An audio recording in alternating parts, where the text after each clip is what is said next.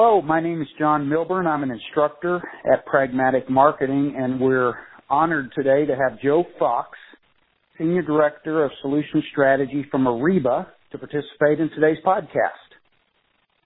Thanks, Joe, John. My pleasure to be here. Great to have you, Joe. Tell us a little bit, just to kick it off, Joe, tell us a little bit about Ariba, the solutions that you're involved with, your role, a little bit about the market problems that you're serving, industry segment. Just kind of give us an outline of your area of business. Sure, I'm happy to do so. So Ariba and the Ariba product set focuses on helping large corporations reach their trading partners to better connect, better discover, better collaborate across a number of business processes. Many corporations focus on what you might call buying functions and selling functions. So our software helps large corporations' buying functions do better procurement, better sourcing, better analytics, and to manage visibility into their spend much better. We also help the financial organizations of large corporations better manage invoices and payments. We also, in addition to helping large corporations in their buying function and their financial functions, help sellers grow their businesses, be discovered by large corporations who may have some unique demand. We help large corporations who are selling better receive orders from their customers and also better invoice and get paid from their customers. So essentially you could boil it down to we help commerce and help commerce companies do commerce better. We have what you would call a suite of corporate products that run on top of the world's largest business-to-business commerce network called the Ariba Network. And the business problems that we solve could be boiled down to some very simple messages. We help companies eliminate paper and the waste of paper, so we help them be more efficient and effective relative to their business processes. We help them achieve value by interacting with their trading partners electronically. The problems that we solve on the sell side is how do I find new business? How do I do business efficiently with those new customers? And how do I optimize my operational costs relative to processing orders, invoicing for payment for items that were purchased, and receive payment, have visibility into payment. So we have a pretty broad set of technologies, and we spend a lot of time with our customers really getting an understanding of what are their root problems in what we would call the procure-to-pay process and the order-to-cash process. Procure-to-pay and order-to-cash. How about a real quick synopsis of that for us? Sure. So when you think of a large corporation as a buyer, they need to acquire indirect materials, sometimes MRO, sometimes direct materials.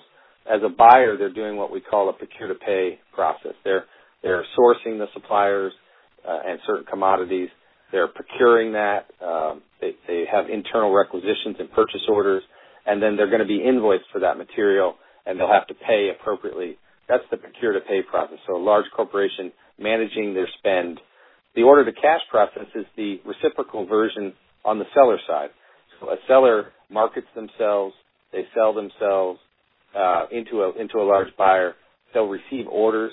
They'll process those orders. They'll ship the material. At the time of shipment, they'll invoice their customer, and then they'll ask for payment, and the collections and payment processing is the order-to-cash side. So we really help large corporations more efficiently in their supply chain for both indirect, direct materials, and MRO-type commodities. Okay, great. Let's drill down a little bit about your marketing organization and your solutions and product marketing. How are you organized with regards to titles, geographies, segments, et cetera, for the marketing organization? Sure. So we have what would probably be considered a classic model. We have an engineering organization, a sales organization, and a product marketing organization that works with product management. At Ariba, we call it solutions management because we view it as managing the products and services as a whole. we work in concert together. So think of it as the product management group is the voice of the customer inside the four walls of Ariba. We coordinate with our product marketing brethren who are taking the message out to the market, working with analysts, packaging up the events and the webinars. We work closely with sales in making sure that we understand our product performance, what are some of the customer problems they're hearing about in the sales cycle, and if there's an area they need help in getting a deal done, we'll provide that expertise. And we work with engineering in that we create the product definition documents. We create the specifications. We manage really two lives, I would say, with engineering. We're constantly at one time creating and designing new product while in parallel releasing product that we've just built into the market and managing product that we already have in the market. So I would say we're pretty classically designed in that product management works coordinated with sales, engineering, and product marketing. I'd say the one twist to that is that our product marketing group works very heavily with sales in the sales messaging, sales positioning, and product management is a little bit more engineering and internal focused than possibly some companies. On your engineering side, Joe, is your development processes more traditional waterfall? Have you moved to an agile, or do you have some hybrid of the two? Yeah, we are a customized agile environment. We have Scrum meetings. We put together our FRDs and our PRDs ahead of the start of milestones. During the milestones, we can adjust and adapt. What ends up being built coming out the end of the process can be very different than what was initially envisioned coming into the beginning of the process because of the agile nature. But we do have a certain amount of discipline that you might attribute to a waterfall model in that we get customer validation ahead of time on the specification. We do customer validation during the process. And then prior to releasing into the market, we do an early access program with customers. Think of Ariba as one of the earliest cloud companies.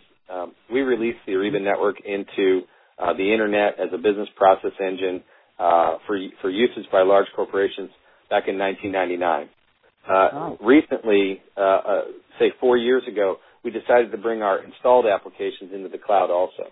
So as an early cloud innovator, we've had to have a customized delivery approach because the minute we delivered our code into production, it was impacting and adding value to our customers. We had to adjust our agile process to optimize so that it would fit that cloud model. Gotcha. So let me ask this, and the reason I was asking about engineering here early was when you think about the pragmatic framework, product management and product marketing, what I heard from you was that product management tends to be more the left side, the inbound marketing role, with product marketing on the right side, outbound marketing role. But let me ask you, in the bottom left, which is the more technical marketing side of our framework, is that handled by the same product managers, or have you started doing any sort of shift between product manager, product owner, product manager, technical product manager? Have you made any of those moves, or are they covering both? The product managers are covering both.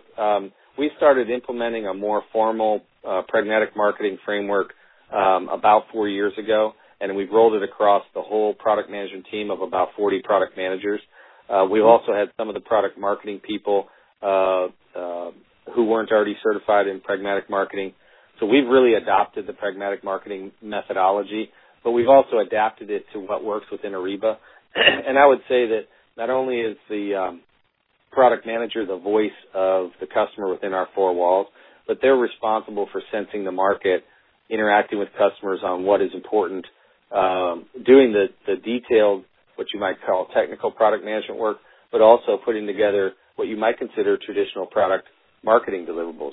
We just finished one of our annual cycles that started last summer where the product managers pulled out their MRDs, their market requirements documents, and did another rev. Our model is that we basically use a number of the pragmatic marketing methodology boxes. We kind of call it adopt a box at a time. We've applied that to an MRD model, and basically the product managers built out their MRDs, what's their customer concentration, what market are they in, what market problems are they going after, who are their key customers, why are they winning and losing, some of these key areas. And they put together this presentation, did a draft presentation to the solutions and product leadership in December, and then gave another presentation to their key product marketing, key sales, and key engineering leaders. And then the solution owners within product management take that as input into the strategy work for our next release. So I might want to explain, our product managers report up to solution owners. The solution owners own an area of the business, and they're considered in the product management organization to be the strategic leaders and the business leaders for that book of business. Those MRDs that the product managers put together over the last 6 months, in some cases updated over the last 6 months, now are input into our next release planning. Okay, that's super to hear. And the primary purpose of this podcast is so that others can continue to learn from others in the industry who have implemented some best practices. As you look back at the adoption of this MRD model and really, as you said, adopt the box, focusing on the right activities on the framework, what do you see as the biggest gain internally from this shift? Yeah, I'll say that we are truly managing our products now. I'll quote one of our product managers who recently came up to me and said, I understand now why you've taught us the pragmatic marketing approach and the MRD process. He said one of the executives came up to him at one of our global meetings and asked him what his market share was and how big's his market. And he was able to not only instantly answer those questions, but be able to give more detailed descriptions of who the competitors are, why he's winning, why he's losing. And he said that had he not done the MRD process, he would not have collected that information from sales. He wouldn't have spent time with the customers, and he wouldn't have been able to help that executive understand the positioning of his product. So I'd say that the net effect is that the product managers now have a sense of ownership of their products, understand why they're in the market, understand why they are in the life cycle of a product, how to treat them differently in the life cycle, and can speak intelligently to the executives within the company about what is our contribution to the company's bottom line by specific product area. Many times the company will look at their sales numbers as the performance of the company, but once you can look at the portfolio of your products and you can go to your management team and say, my product's contribution is X, its market situation is either growing, stagnant, highly competitive, and we need to do these things to continue to contribute at the same rate or higher, it changes the dialogue between product management and your executives. So I'd say the biggest contribution is that we truly have the tools to own our products and articulate to the company the contribution. In return, you get a lot more formal process for investment in the products, which is what the product managers ultimately want to do. They want to win in the market, and they want continued appropriate investment so they can keep innovating against their competitors. So before this shift, Joe, how would you describe the product managers, generally speaking? Would you say that they were more technology-driven or sales-driven, or it sounds to me like they're really now becoming market-driven and understanding and running their product areas as a business? But prior to this, what did you see? Well, I would characterize it as a very tribal organization. When I came back to Ariba, I was with Ariba pre-IPO back in 99 to 2001 when we were just a startup. And you could expect back in the startup days that you've got a less formal environment, a lot more market reactive and fly by the seat of your pants. But in coming back 7 years later, what I found was a very tribal organization, somewhat because of acquisition, somewhat because of as you hire different people with different experience, they're going to execute in a certain way. One of the biggest benefits here is everybody's on the same message. Everybody's on the same language. Everybody's under the same methodology for doing pragmatic marketing and product management. I'd say what I mean by tribal is it wasn't that anybody necessarily wasn't doing a good job. It's just they were doing the job the way they saw it, and there were things being missed. So holistically, what's going on now is a shift. Rather than being siloed, only focused on your product, they're also capable of looking at a cross-product, not competitively, but opportunistically. How can I team with my other product managers to make my product better? How can I team to make their product better? In the past, they were very technically focused and in some cases very architecturally focused, where now they're business process focused. I already talked about procure to pay and order the cash. In the past, we may have somebody who has said, I own the requisitioning tool or the catalog tool. Now they'll say, I own procurement end-to-end, buyer to seller. So they understand more holistically the business, what market they're selling into. And I think they've gotten out of this siloed model of I only own this piece of our architecture into a business focus of I'm really trying to deliver to a market. We really have become market-focused. The bottom line is we start first with what's the market and what's the problem in the market. So the framework within each product manager's mindset now is I'm trying to win this market. It's not what do I get to build or what's my architecture. That's a great story, Joe. I appreciate that. Let me ask you, in that transition organizationally and as with your personnel and your team, did you run into any barriers that you'd be willing to share that possibly others could learn from? Any inter-organizational barriers or any barriers to not doing it the old way that you'd be willing to share? Yeah, I'd say that there's a couple philosophies that have emerged out of this. We've had to learn to listen. The best product managers listen first, represent market information with as little bias as possible. And we've had to learn to say no also. A good product management team knows how to educate the rest of the company on what you do and what you don't do. And part of that's learning to say no. If somebody wants you to join a sales cycle, but you've got to ship some new product or you've got to finish a design phase, you really have to focus on what is the core purpose of product management. You've got to leverage the product marketing people or the engineering people appropriately. So really learning to listen first and learning to say no is key. Let me say it this way, and I've got some good examples because this is a great question. Really, if you emptied your building of all the people, nothing would get done, right? Business is about people. The product management team is about the people. And when it comes down to making a change this dramatic and really trying to turn yourself from a technology focus to a market focus, it's a change management challenge. And what's the key to change management? It's helping people move from where they are today to where you want them to be in the future. So I'd say the biggest challenge was individuals who either didn't understand the goals or objectives, had been in a certain approach or model in the past and weren't interested in shifting or maybe used the excuse of being too busy to shift, and others who maybe just couldn't get the vision of why. It took a while for them to work on doing research to really click on why it's important to be market focused. So I'd say the people process is the most challenging. I'd say communicate. I came up with a theme. I learned in my old Ernst & Young management consulting days that projects need to have a marketing message and a theme, and that you need to repeat it over and over and over. My theme was we're improving the 9 months before planning. We're improving the 9 months before planning. As a change management tool, it just kept reminding people that our objective is to develop the product management methodology and steps that play into our life cycle the 9 months before we plan. And that's all we're doing. It's simple. We're going to start doing some new steps, but we're going to be developing some new deliverables so that our planning is better. And I just kept repeating that. So the change management piece, coming up with what is your core purpose? What's the scope of what you're changing? And keep repeating that at the beginning of your meetings so everybody understands what it isn't, what it is. Second, I'd say a big challenge is making sure that those other organizations and the leaders of those organizations know what you're doing before you start. So go to your leader of engineering, go to the key architects, go to the lead of product marketing, go to the lead of sales, and let them know we're trying to improve how we do product management. We're interested in your input. What is going well, and what do you think we should improve? At the same time, go to your own people and ask for the same input. What are we doing well? What do we need to improve?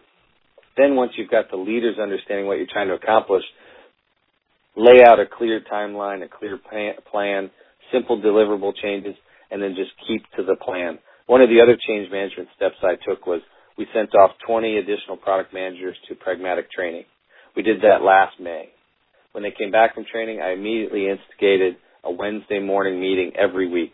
It was optional, but I made it clear to people that this was about improving their careers, and we were going to keep track of who showed up on the call and of the progress on the deliverables. Every Wednesday morning, we did what I call adopt the box. We took the pragmatic marketing model we picked a box off of the chart, and every Wednesday morning we'd pick a different box. We'd talk about that box.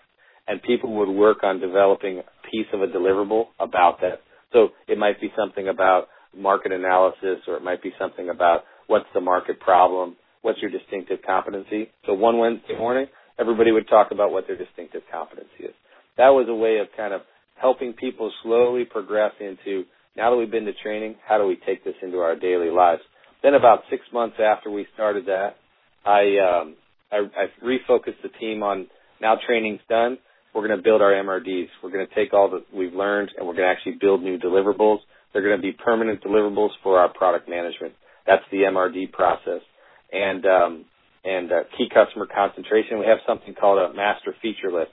So I let them put together a 3-year list of things they'd like to do, ideally, that would help them in their market. And in this process of dealing with the change management, I think I was able to address some of those challenges. It was really mostly about the people challenges, and helping people kind of cross over from the old world to the new world. Mm-hmm. You know, it sounds a little bit like as we compare our training sometime to exercise. You can go to a training class and you can learn how to run or learn how to do jumping jacks. But unless you get up in the morning and you go out and do it, it's not going to become a real part of your day-to-day life. And it sounds, Joe, like that weekly Wednesday morning meeting was a great way to continue to keep it alive and front and center in their mind. Are you continuing that on, and do you have any plans for the next 12 to 24 months different from the past? Yeah, we'll continue this process. We've also, because of a couple acquisitions, we've taken what ended up being a large set of products and we've put them into portfolio areas. So we've concentrated our efforts into 5 portfolio areas so that we could manage the business around that portfolio's contribution, et cetera. And we're going to continue on that process. I'd say that visualizing in your employees' minds and the product managers' minds that you're on an old platform and we're creating a new platform. And we'd like you to come across to the new platform. It's not going to be easy, but the new platform is going to help us be a lot more effective. Gives them in their mind the understanding that there is no turning back. This is the new way we're going to do things, and we're going to help you come across. So that practice meetings was about helping people come across. Now it's about that we've got everybody trained in pragmatic marketing and using it. It's about continually reinforcing the right areas of using it. So we put together something called an annual life cycle plan. Basically, the annual life cycle plan says at what point in what time over the next year should we do which part of the pragmatic marketing. It's not enough to know how to do distinctive competency. You have to know when to do it. It's not enough to know how to do win-loss. You need to know when to do it. The whole point being that you want to have that input ready for the next time you decide what to build and the next time you're going to go out to your customers to ask questions. So implementing this lifecycle management is something we invented inside of Ariba in that we wanted to lay it across our normal engineering release cycle so that we knew the appropriate times. Otherwise, what you end up doing is not improving the 9 months before planning, and you end up rushing at the end to decide what you want to build, and the quality is a lot less. So it's really about establishing that long-term plan. So I'd say to answer your question another way, what we're going to continue to do is the same thing. We're going to continue to integrate pragmatic marketing methods into the Ariba approach, and we're going to do it across this new lifecycle management calendar that we put together so everybody knows what time of year and when in the year they need to be doing the specific activities.